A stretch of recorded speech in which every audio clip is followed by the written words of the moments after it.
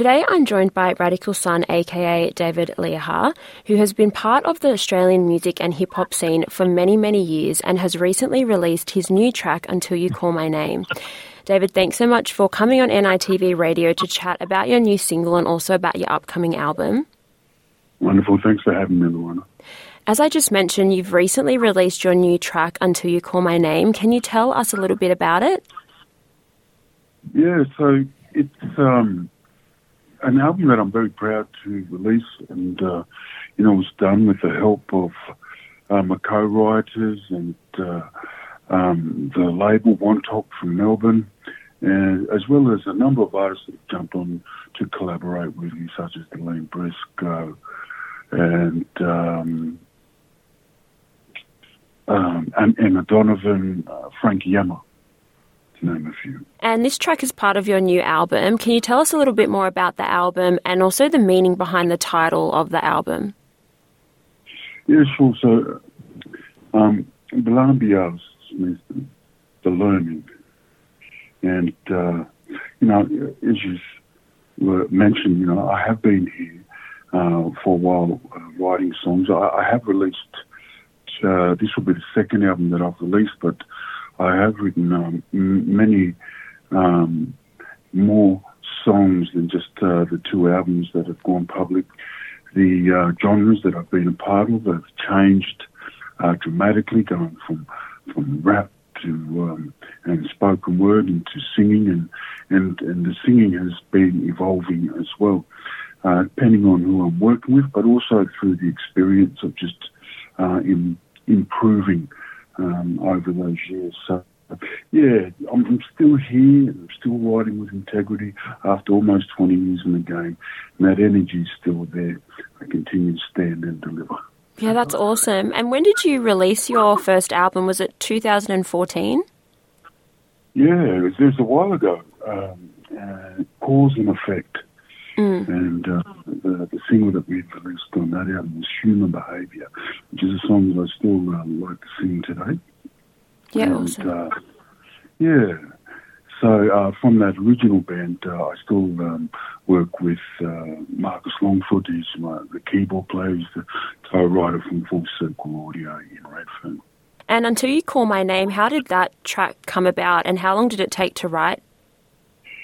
Yeah, all of the songs were recorded through COVID, and they were written, they were pretty much a couple of years in the making.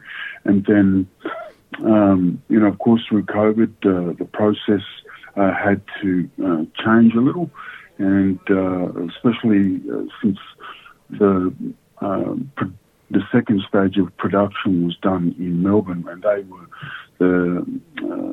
heavily kind of hit with the restrictions, as we remember. So getting session musicians and other singers in and out of the studio to lay down other parts, it just really extended the time frame on it.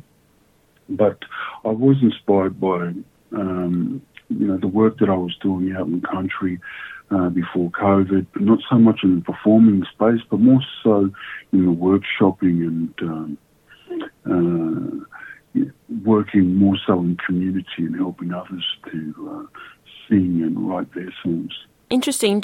So you do workshops with youth, music workshops and writing workshops? Yeah, I haven't done so much now, but back then that's what I was mainly doing. Awesome. And recently you performed your new track at the Sydney Opera House supporting Emma Donovan. What was that like?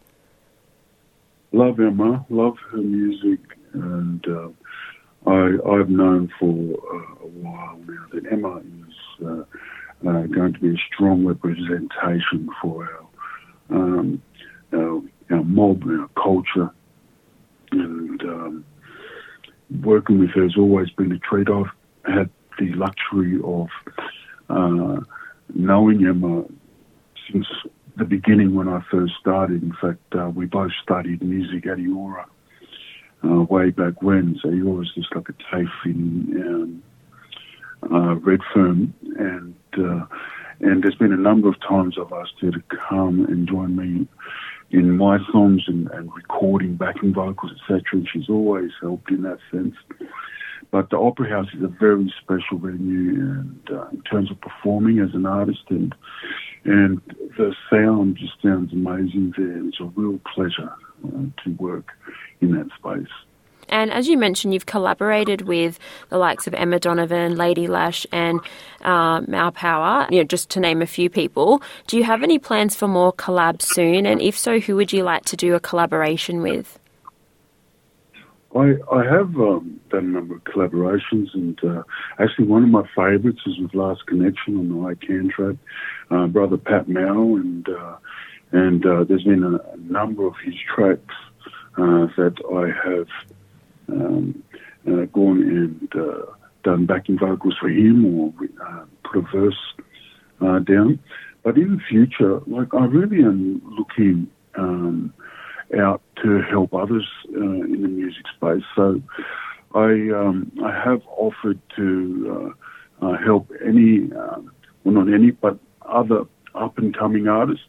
But if I was to think of maybe somebody who's actually out there and doing it, I'm not sure. Maybe, look, I'm doing a show up in Whaddere in a few weeks, and I'm actually going there in the mind of I'd like to do a collaboration there. So let's see which artists or emerging artists are there, and it could be an unheard of, or it could be. I'm not really sure, but I'm open to it. Yeah, awesome. And as you mentioned, you've got, that trip coming up, and also what's coming up next for you, as in, will you be performing for your new album and doing some touring? Yeah, again, open to whatever opportunities come, and they are coming. We do have a multicultural festival. We do have another festival in Canberra, hopefully the Blues Fest. But I'm really looking forward to Whaddere, as I just mentioned, and the Geelong Festival down the far south coast of New South Wales. That's coming up very soon. Finally, before we go, when will your album be released? Early next year. Can't give an exact date, but we have released 2 singles leading up to it. We spoke about "Till You Call My Name," but and just before that, we released "Elder." And there might be a couple of other single releases to come before that album gets released early in 2024. Yeah, amazing. Well, everyone will have to keep an eye out for your new album. And thanks so much for joining me today on NITV Radio. It's been great to have you on. Much appreciated. Thank you.